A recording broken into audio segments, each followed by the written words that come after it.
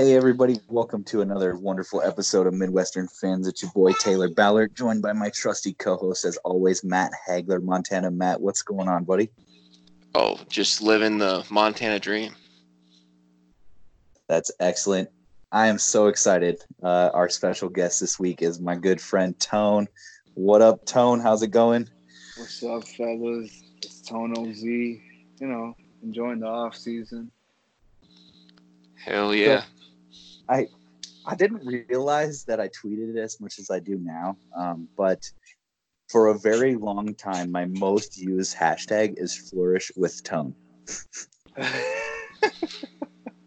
Listen, when you choose that motto and that way of life, you only have one result, and that's flourishing. Because what the thinker thinks, the prover proves. So if you're already thinking on the front end, you're going to be flourishing with me, you're going to end up flourishing. That's right. That's deep. I like it. I'm kind of upset that your number one hashtag wasn't Landry Gang Gang, but that's okay. It used to be Landry Gang Gang. Number one hashtag right now is No Expectations Gang Gang. Hey, derivation? Derivation? What word am I looking for there? Deviation? Derivative. Thank you, sir. A derivative of Landry Gang Gang. And I like that philosophy too. No expectations. Vero's been preaching that all year.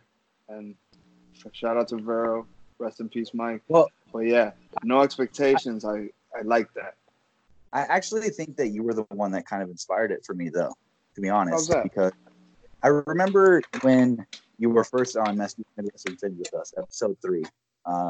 You had said something about what we were looking for in the season. Like, we just have to be okay with the results. Like, this is what we have. Whatever happens, be okay with it, because don't let it disappoint you, because we're still part of a building process. So I think I've kind of adopted that into my lifestyle. Like, pay attention to the process, be okay with the results, and your goals will come as you focus on the steps. Yeah, and that's absolutely true. It's like the people, like, I know personally, I think my own brother is very upset that the Dolphins won a couple games and put themselves in the position that they're in because he was all in on the tanking. And it's like, there's nothing we can control. Why get so upset and invested in something we can't control? Enjoy the process. Enjoy the building of this. This isn't years past. This isn't a template that we just keep cutting out new pieces to. This is a whole new world, and we're growing with this together. Yeah, that's astounding stuff just right off the bat. We truly are flourishing with Tone here. That's right. The Tone is always coming deep. I love it. That knowledge, man. I'm just here for that knowledge. A little goofy and a little knowledgeable. Keep it on for the fun. Love it. All right. So, with that in mind, what do you like with the no expectations? Like, if you were to start having expectations again for the season, like, what would your expectation for this one be? I can answer this because I've been thinking about it a lot. Because whenever I say no expectations, people are like, dude, why? You can't live your life like that. So if I were to have expectations, especially directed towards the Miami Dolphins, they would be 100%. I want a fluent team. I want a team that is consistent. I don't care if they're consistently good. I don't care if they're consistently bad. I just want them to be consistent. I'm tired of having too many poor play calls on situations that shouldn't have a poor play call. Like, if we're doing a prevent defense on 4th and 18 or whatever, that's fine. But we always give the first down. I want, like, a consistent team. That's what I want. Just consistency for one time in our life. It's like we've been riding this big roller coaster the whole season, or the whole Miami Dolphins fandom the last 20 years, and it's never been a consistent team. So that would be my expectation.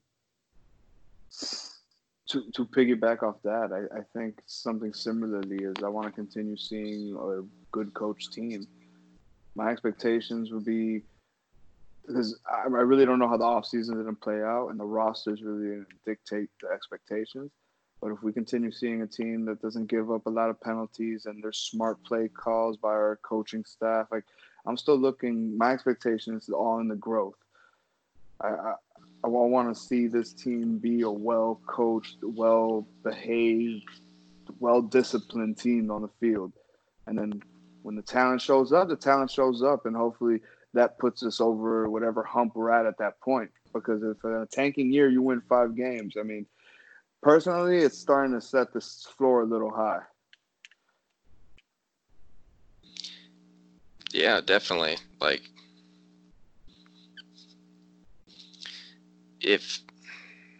because if we do badly in this year, like worse than we did last year, that's just going to look really bad, you know?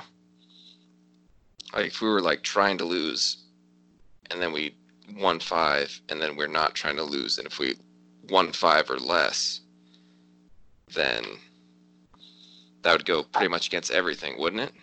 Just to be the devil's advocate, I'd say that depending on how they treat this offseason, if they add a lot of veterans, winning less games next year might be acceptable in that it's going to be much different than last year because there's going to be veterans, there's going to be a new found blood, there's going to be players that have a lot more expectations than the players on this roster last year. So it's still a learning curve for not just the roster, but Flores and his staff as a whole. Yeah. All right. That makes sense. So speaking of Flores, let's kind of look at what I've been teasing this entire time for the last few weeks. So I've looked at this season and broken and kind of like went through, seeing what happened. I watched a lot of the DeRozan games, as I've mentioned before, and so let's start off at the very beginning, like the preseason area. Like we had a mass player exodus, right? So we traded away Stills, Tunsil, and we eventually ended up also trading away Minkah Fitzpatrick and Drake. And they had a lot of complaints with how things were running, it seemed. Well, maybe not, but at least with Minkah and Drake. And so that was kind of a red flag for me. And then our first couple games we lost awfully. It was incredibly, like, we just got blown out of the water. Like the Ravens beat us 59-10, and the Patriots beat us 43-0.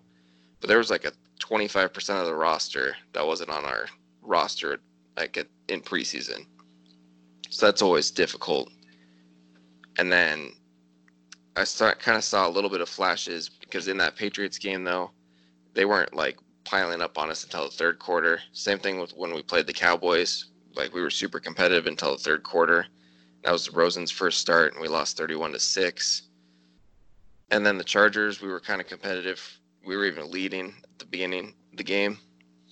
And then everything kind of collapsed. Had the bye week.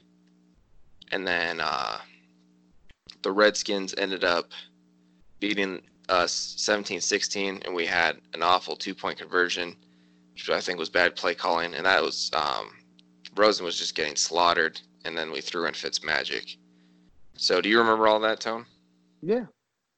I remember that. For early on the season, especially now that you have the results, I mean, we got dominated by 2 teams that one that won a division and the other one that played in the AFC Championship game. So, you know, and that's with the roster twisting and turning. And yeah, that really bad play call, but it's a play call that a rookie coach would make. He saw it as a successful play when it was ran in New England. So that's that 2-point conversion, right? Where they try to throw it to Drake. Yeah. Like I remember everybody hating that play call. I didn't hate that play call. I hated the results of it. But yeah, I remember those ups and downs and those very poor halves or the games that have gone away from them. And I those Josh it's Rosen not games have been erased from my memory almost though. it's Yeah, not I don't blame you. it's not hard to picture that the Dolphins were 2 to 3 plays away from finishing with 7 wins. I mean, like you pointed out the 2-point conversion. That's a win if we succeed on the last play of the game. Nick Needham's pass interference against the Jets. If that doesn't happen, the Dolphins beat the Jets game. So that's 2 more wins. How would you guys have felt if the Dolphins did win 2 more games with the same roster, finish 7-9? Now the draft spot's in the 10s, maybe 9 if we're lucky. Obviously, Washington would be in the same spot, so they wouldn't have jumped us. But the Jets would be drafting higher than us, things like that. Would you guys have felt differently in that situation?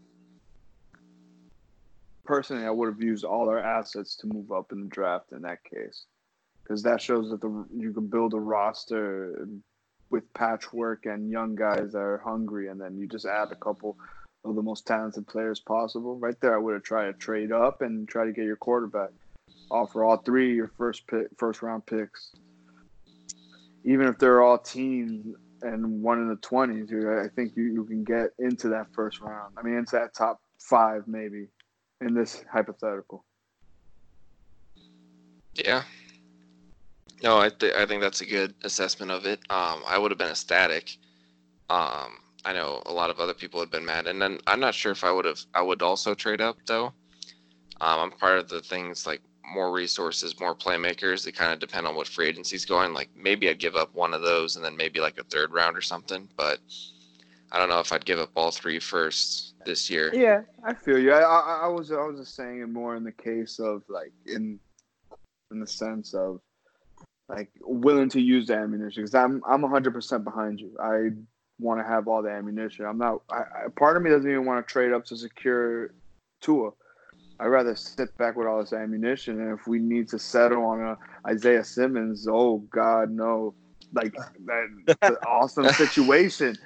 Like, personally, I'd rather sit with all the ammunition. But in this hypothetical where you fall all the way into the teens, and you can go up and get a Tua, and I'm assuming, let's say if we won 7 games, that's showing that Preston Williams was healthy and you saw more production from Needham consistently and X didn't get hurt, you would feel more confident going forward with this roster where you would have to fill that quarterback position more than anything else.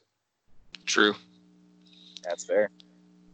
And Taylor, I know you're itching to debate me on which more important running backs or edge players, but we'll get to that a little bit later. Yeah. Let's get back to the season. So after the bye week, or after the Redskins, we went into Buffalo, and we had them on the ropes a little bit, and then they came back, and then it was like 24-21, and we tried to onside kick it, and they returned that for a touchdown to seal the game, which that's just a freak play. I'm not going to blame anyone.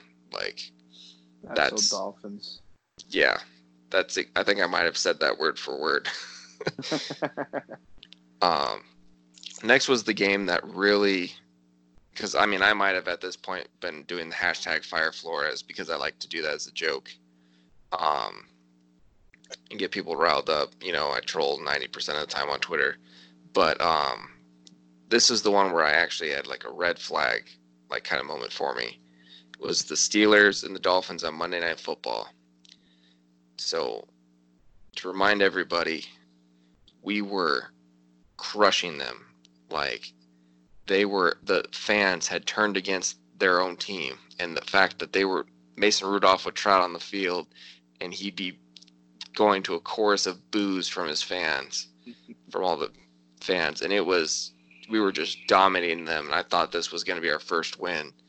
And then we, on a 3rd and 8 or 3rd and whatever, we did like the all-out blitz, the engage 8 for the Madden players, and they smoked us, and then the tide turned right there, and we weren't able to recover. And that's kind of like everything flipped there, and that's where I lost a little bit of confidence.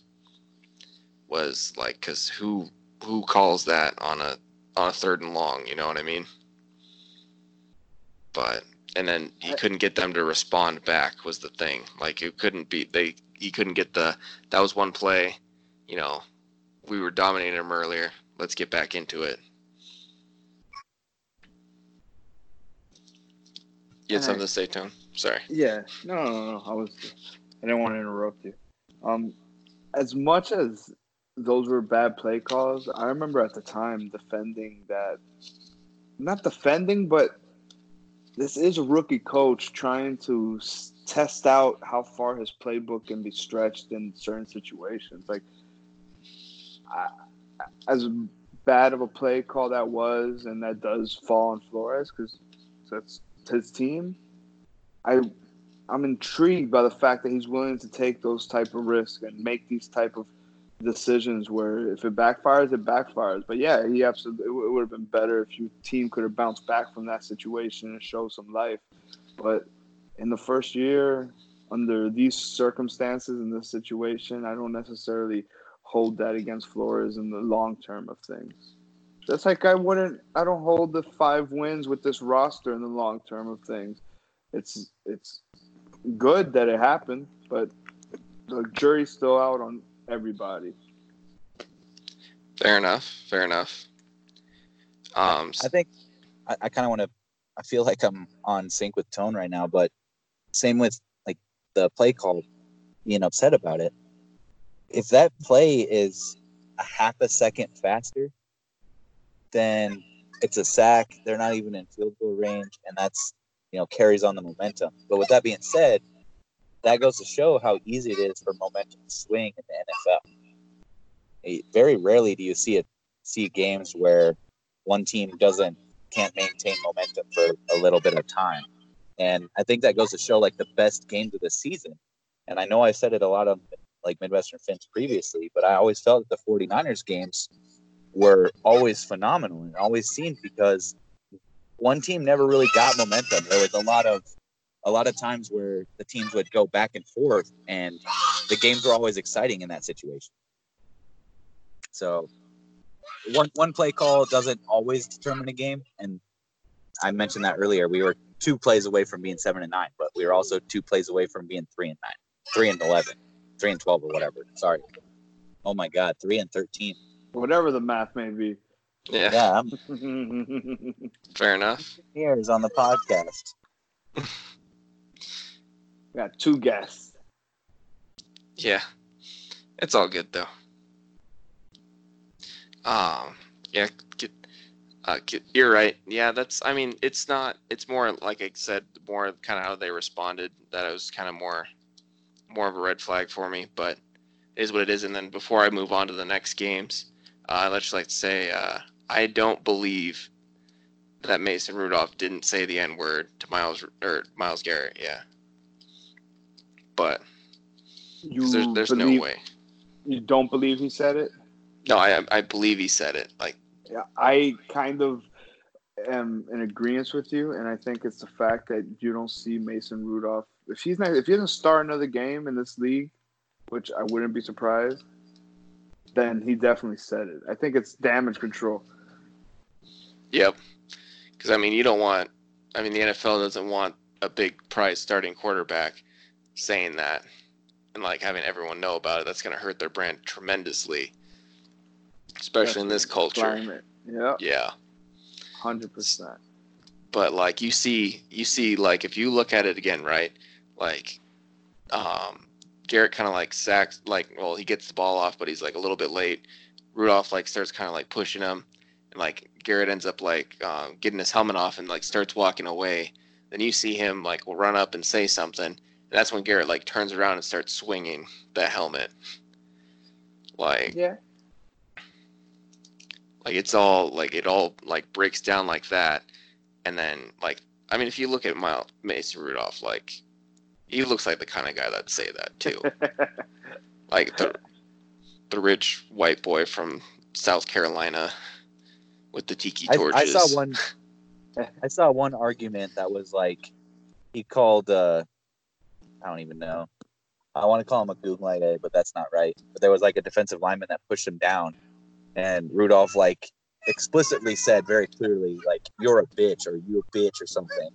And someone's like, "Oh, he would have never said that because he didn't call him that. He called him a bitch instead." I'm like, I don't know about that. You know, that's just a different situation.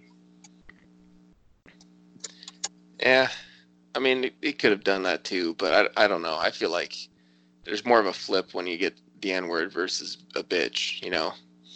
Especially when you look at Mason Rudolph. Yeah. He just looks like, yeah. I think I actually photoshopped his head on a couple of the Tiki Torch pictures. Yeah. I put them on Twitter. I think I still have them somewhere, but Those Tiki Torches photoshops are the best. The best one was the guy that put a bunch of dildos over the Tiki Torches. That was the best Photoshop I've ever seen.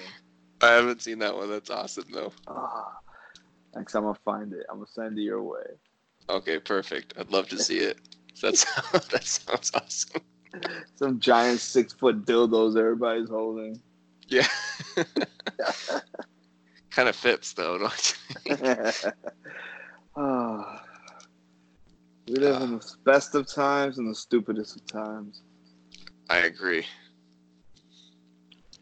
Definitely agree. But, so we'll get back to the season here. Next one was our first win of the season, where we beat the Jets 26-18, looks like. And my handwriting gets bad sometimes. And that was our first win of the season. Like I said, oh, well, thanks. I don't think that's true, but take the compliment. I appreciate it. Love you, Tone. We beat Gase, which was just so sweet, wasn't it? Mwah. Just love beating Delicious. Gase. And then we fast forward to the Dolphins Colts the next week at our second win. We're playing against Brian Hoyer.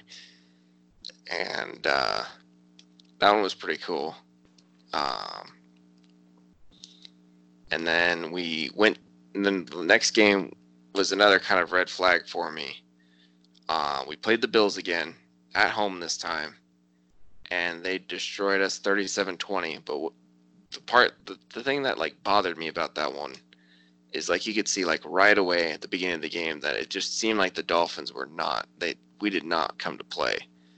Like you could just tell like there's like no energy, and that's what bothered me. Is like they're a division rival. You're at home, and you just come out of yeah.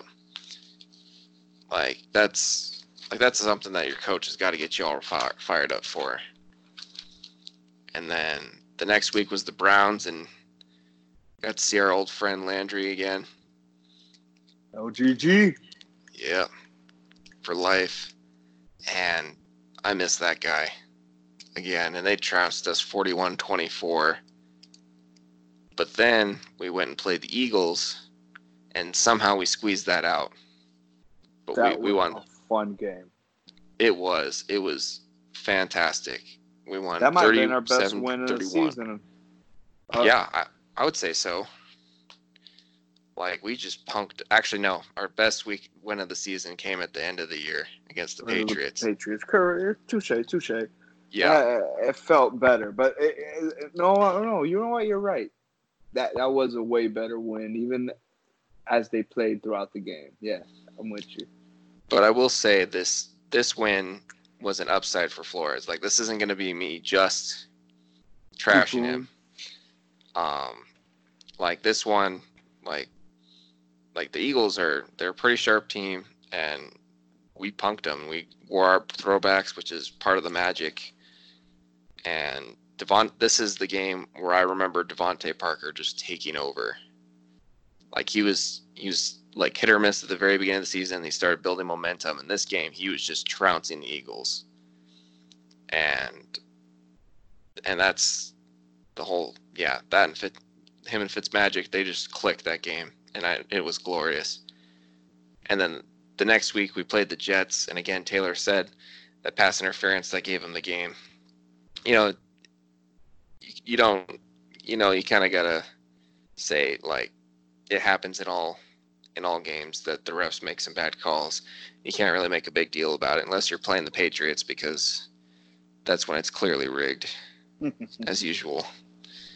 But we lost 21-22, and then the next week I'm also not blaming Flores for this, because there's a certain magic when you have like a franchise player going for their last game, and that's what happened here.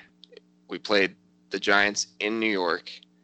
It was Eli's last game, and so he brought the magic. And I can't blame the Dolphins for that. I can't blame Flores for that. But they beat us 36-20. So yeah, like I said, there's no. Some games are just for the history books, like that, for the stories. There's nothing the Dolphins could have done probably to win that game. That was just the way it was meant to happen to finish off that guy's career. I 100% agree. Just there's no better ending for Eli. If it was Daniel Jones, we would have dominated that game. Fuck him. Oh yeah, we definitely wouldn't have cared at all. And then the next week was week 16. We played the Bengals and we beat them in overtime. And we were, if I remember correctly, I didn't look at this one in depth. I think we were up for a while, and then the Bengals came back and then tied it up, and we won in overtime. But I wasn't very confident in Flores there because of like losing a lead to the Bengals. But at the same time, they were both bad teams. Shit happens. I'm glad we at least came away with the win. It would have been a different thing if we had lost. And then week 17, my favorite game of the year, the Brady Killer game. We went into New England. We beat them 27-24 with a Fitzpatrick pass to Gesicki, and it was glorious.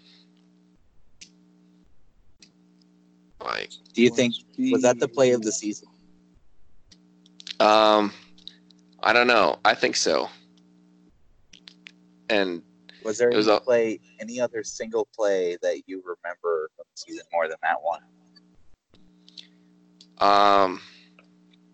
I'd say about equally was a 4th down touchdown to Devontae Parker against the Eagles, but like it's about neck and neck with that. And it's just, and I like this one a bit better though, because there's what was that? All right.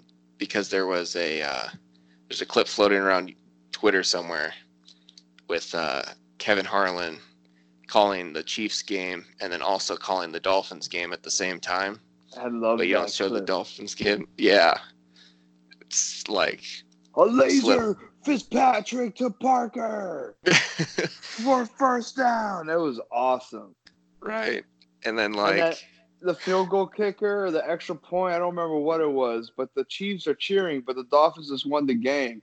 So the kicker's sitting like, thanks guys. Yeah. They weren't cheering for you, buddy. Yeah. And he didn't realize it yet, and you see like the whole crowd just goes fucking nuts. It was fantastic. And then like he's like, which game are you calling? I'm calling both games. That is awesome. We're part-time Super Bowl champs then, right? Yeah. Yes. If the Dolphins don't beat the Patriots, the Chiefs don't win the Super Bowl. I believe that. I believe it too. Fuck it. It's part of the destiny thing. Yep. Like, because then the Patriots don't play the Titans first round. I mean, not that it mattered for the Ravens, who got run over by them too, but it was sweet that Tannehill also beat him in New England. Like, it's all a beautiful story tied together. Yep. For Brady's last season, maybe in New England. before he joins Tennessee and Ryan Tannehill goes to New England. Oh, I hope he doesn't go to New England. I'd be so sad. I'd be devastated. But if you're him, if you had the opportunity, wouldn't you? Well, I mean, yeah, but still, like, I either want Tennessee to keep him, or I want him to go, like, to Chicago, because I think him in Chicago would be That defense. with that, yeah. And they don't have an awful O-line, but, like, better than anything the Dolphins gave them, you know? They've got talent, so Tannehill on the Bears would be phenomenal, I think. Very interesting. I like that. Good thinking. And then, the Bears have come out and said, Mitch Trubisky's our guy, and then come out and said, we're ready to bring in competition. Yeah. So Tannehill would be good there. I would also like to see him either in for the Chargers or for the Panthers even. Like, Not the I don't Panthers. know. The Panthers seem to be going our route, the complete rebuild route. I mean, fair enough. Yeah, that probably wouldn't be good for him. But I don't think Cam Newton, like, I don't know if he's going to be healthy enough. That's kind of why I brought it up. But I'd like to see him flourish somewhere else, too. I think he'd be good with a fresh start. I was having this conversation with Predator the other day. Mm-hmm.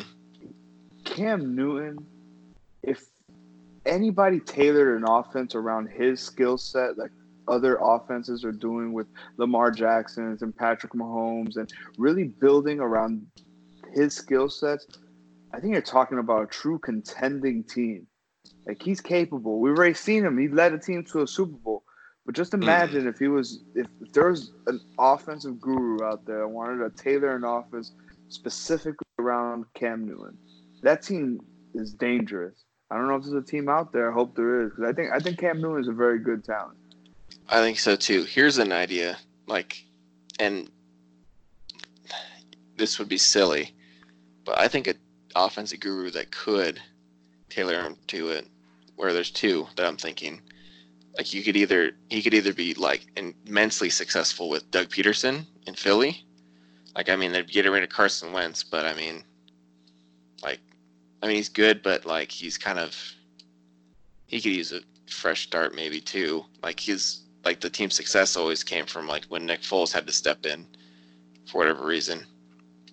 Besides his like one season that everyone thought he was going to be MVP, but the other one would be if the Saints, like, Drew Brees is coming back, but I don't know if he's coming back for the Saints. But if really?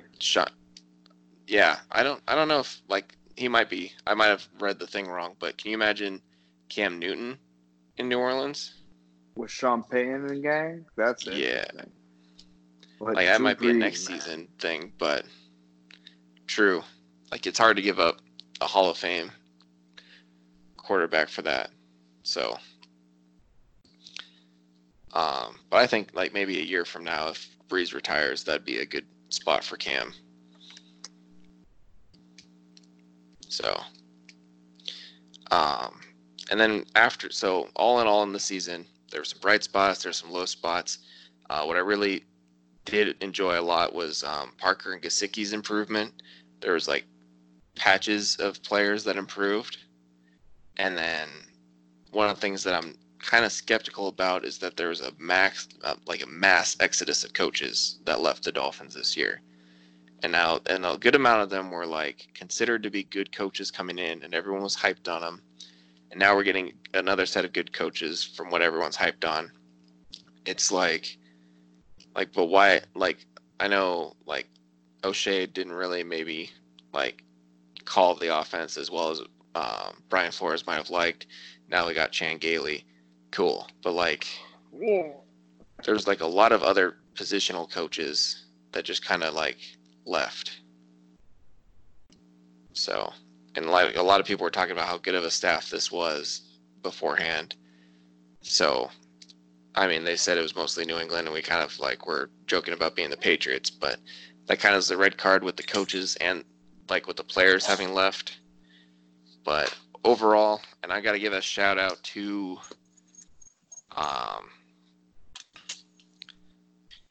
to TJ Brackeen. I hope I said your last name right, bud. He's at TJ Brackeen on Twitter. He asked me if I could, what state would Brian Flores be when I did my states thing? And I'm going to say Idaho, which is the same state I gave Jakeem Grant. Like I'm cautiously optimistic about Brian Flores. I'm excited to see what he does next season, but I'm not 100% all in on him like I've been with other coaching staffs.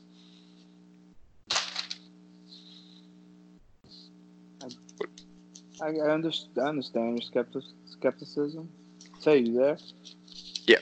Oh, I wonder what your perspective is on this, because me and Haggy talked about the Flores thing. So what's your take on your confidence on what he's going to be?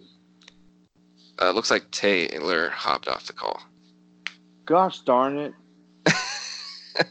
I know he had to drop off his kids, so. Why would he say he's there?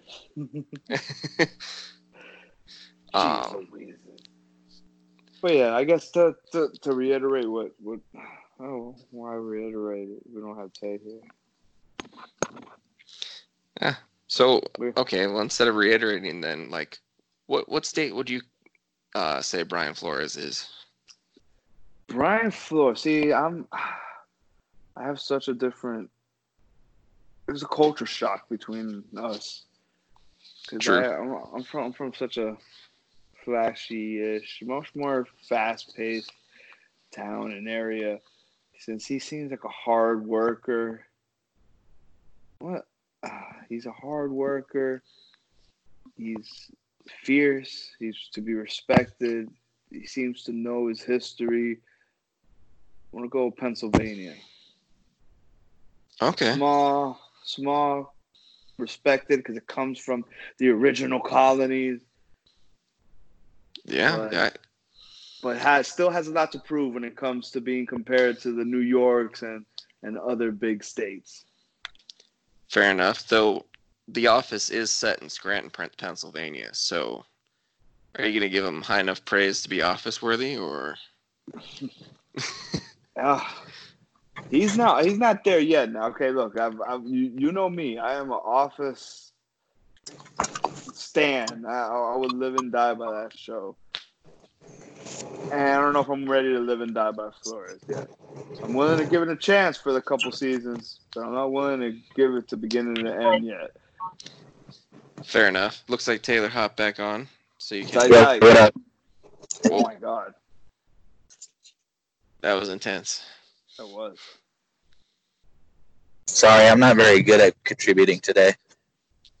It's all good. Is your mic really close to your face? Am I really loud? Yep.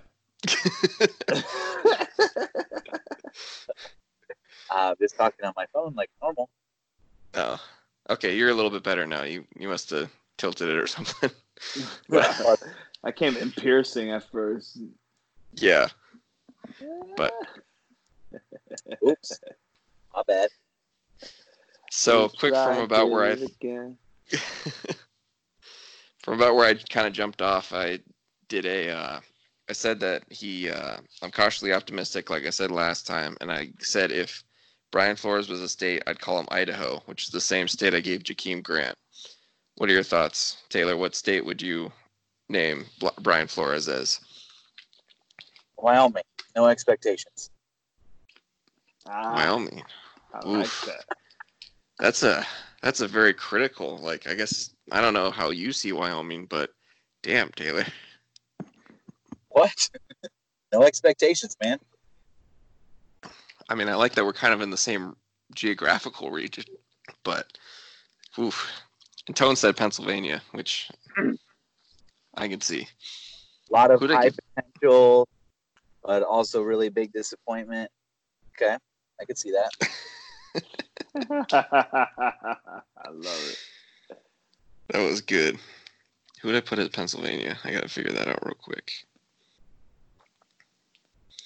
So I put Gesicki there. I saw a tweet earlier. I guess it fits for Gesicki too. A lot of potential, big grounds for disappointment. But I saw a tweet a little bit ago that would you trade number 5 and number 18 for Dak Prescott? No, no, no, no, No. no. Yeah, can't believe that's a circulating thing. No, it doesn't. That goes against everything they were trying to do. You're Yep. you're gonna tie yourself to a quarterback that's gonna cost you what $30-something million minimum, taking up all the cap space before you're able to build a team. That goes against what the whole concept was to build it from the ground up. Hell no. Would you Okay. trade?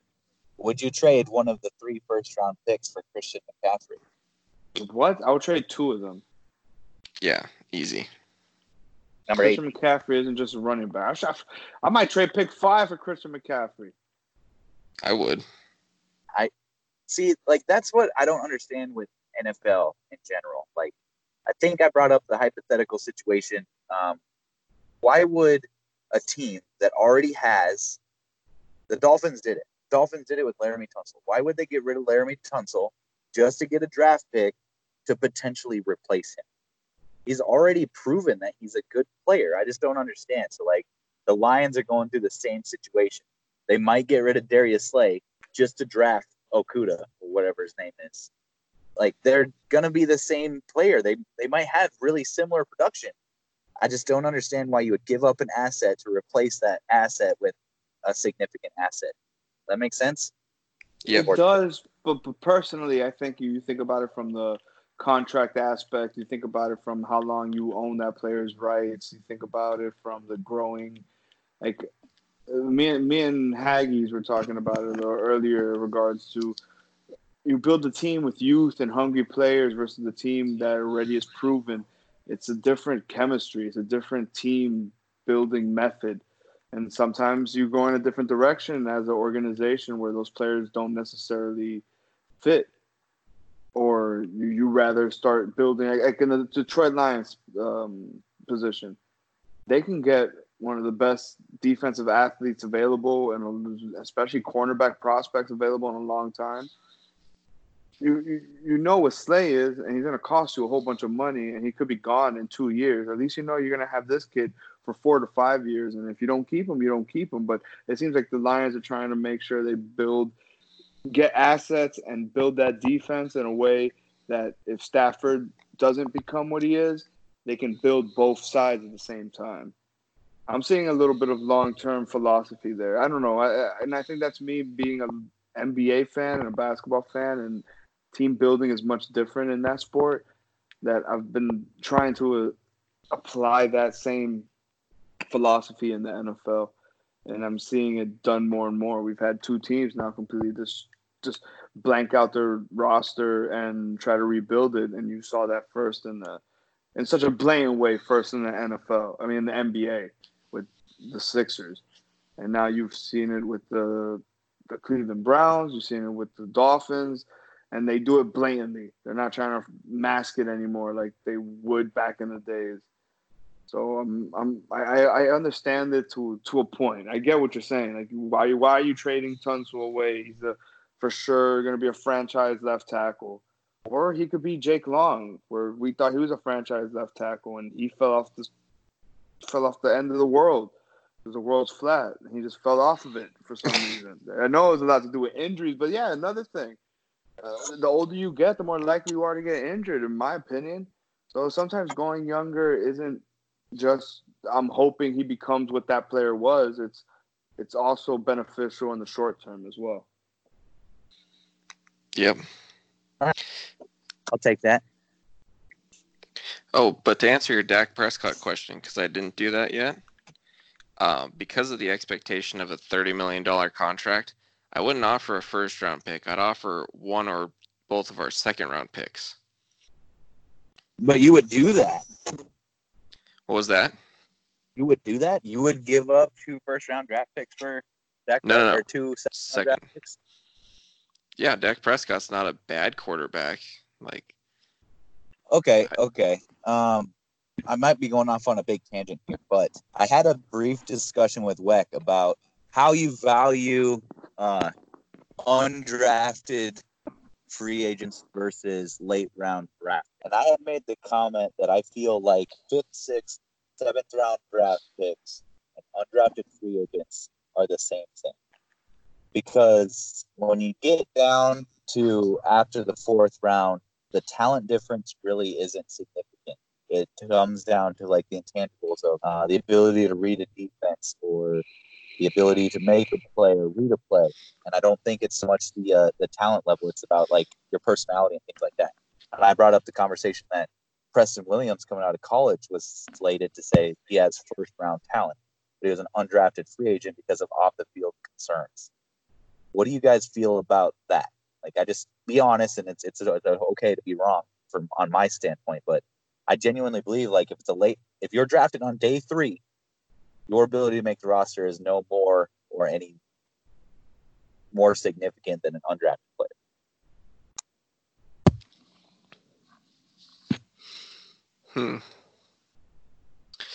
So I think it all ends up just,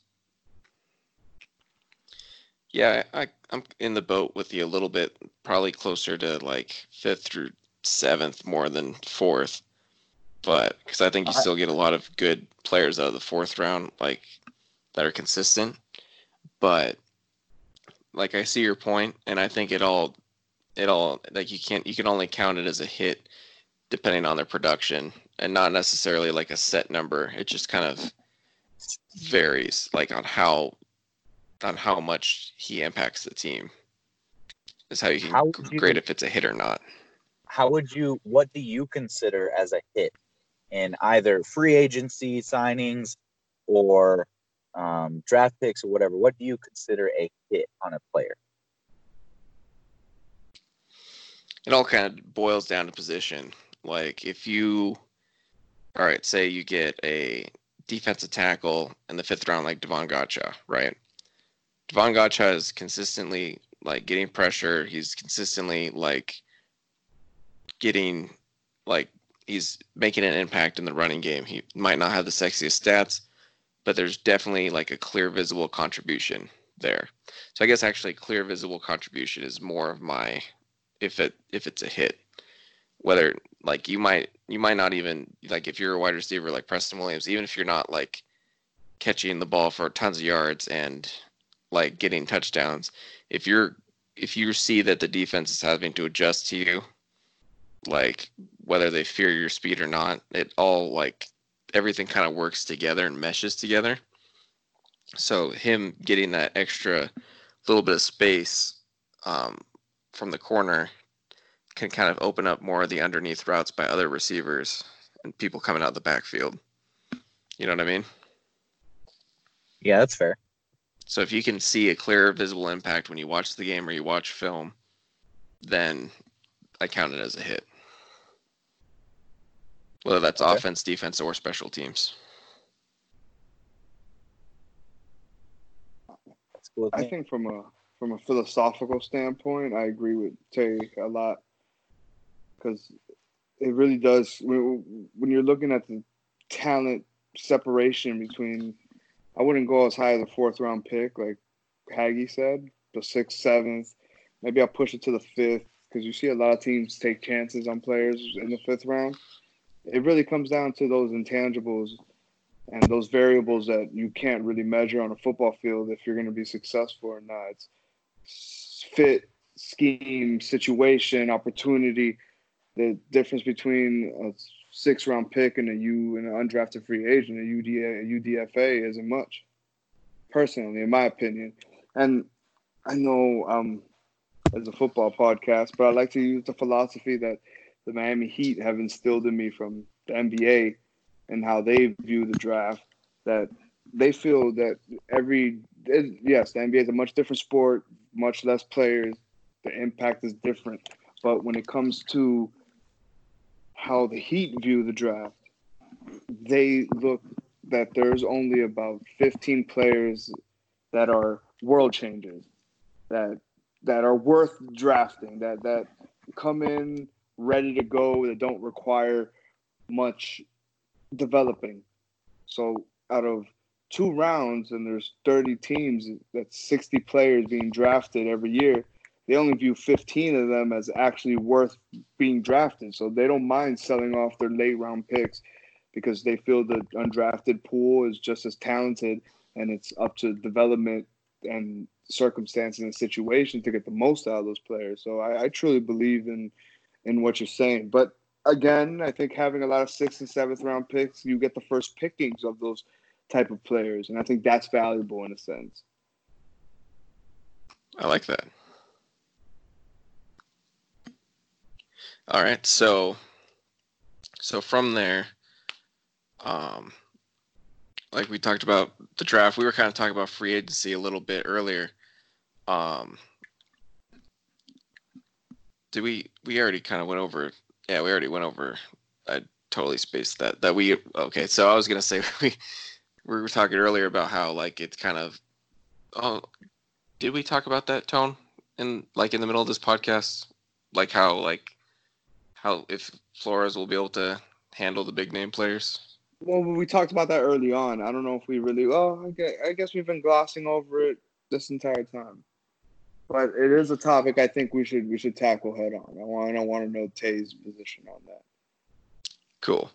So just to reiterate for Tay, who was not here during that little segment, we were saying like, because you did I do remember you saying something. It's easier to like take a young and hungry team and get them to buy into your culture than the high-priced free agents who have already made it.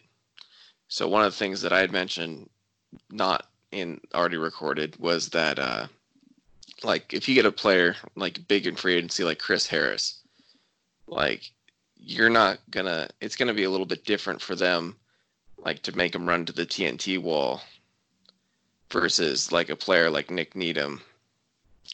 And like we kind of like saw that a little bit, I feel like, with in the beginning of the season, because there's like a lot of vets that seemed to be kind of very disgruntled about having to do that, like the Kenny Stillses and the Tunsil's and the Minka Fitzpatrickses. So,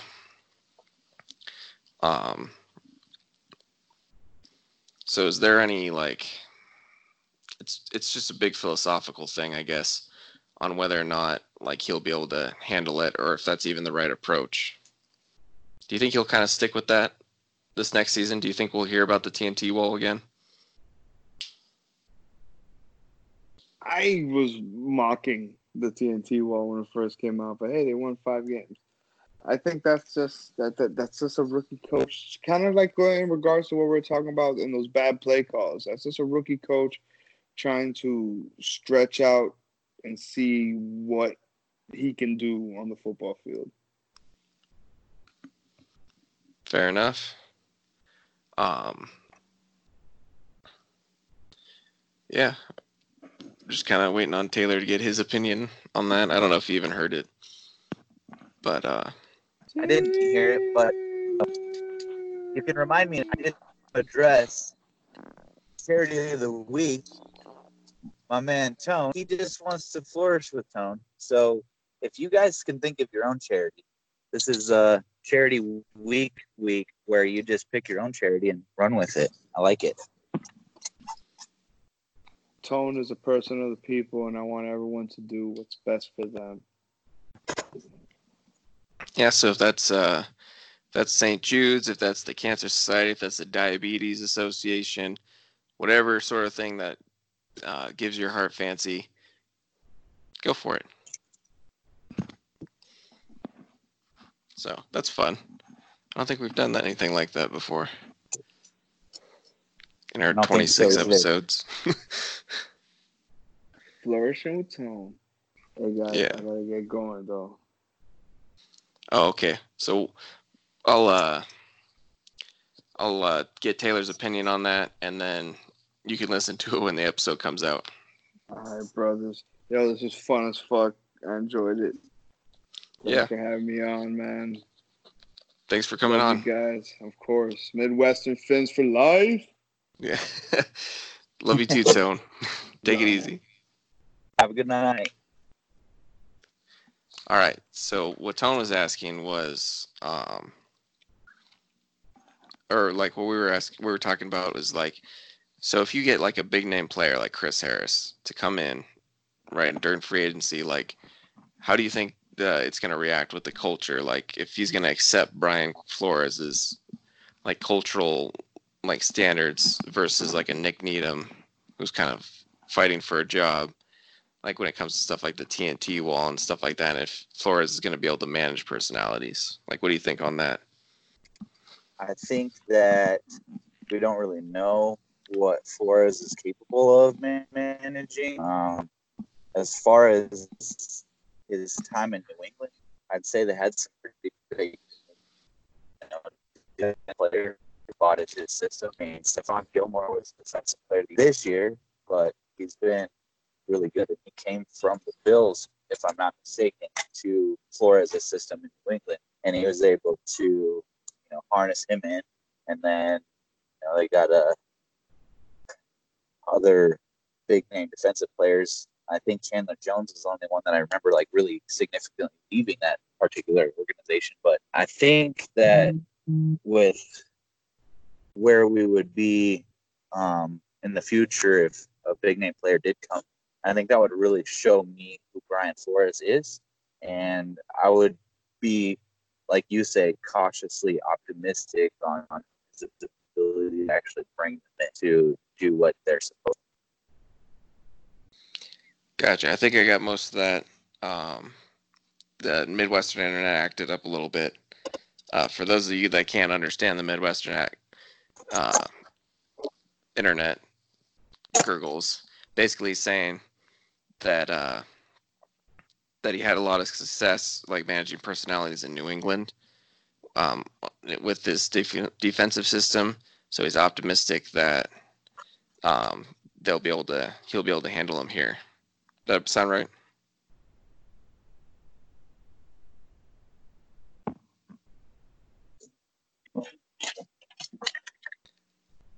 All right. Yeah, that was excellent. Thanks. It just took a second. It's Midwestern Internet again.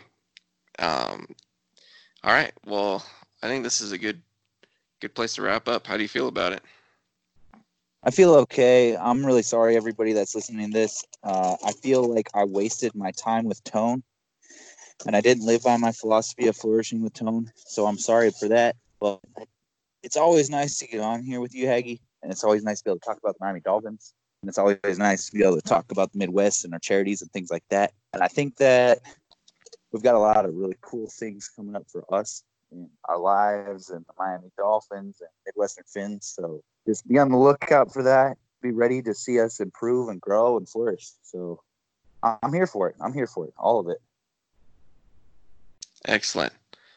Well, I think with the circumstances, everything was cool. And yeah. All right. Have a great week, everybody. Flourish, everybody. Have a good night. Thanks for listening. Yep.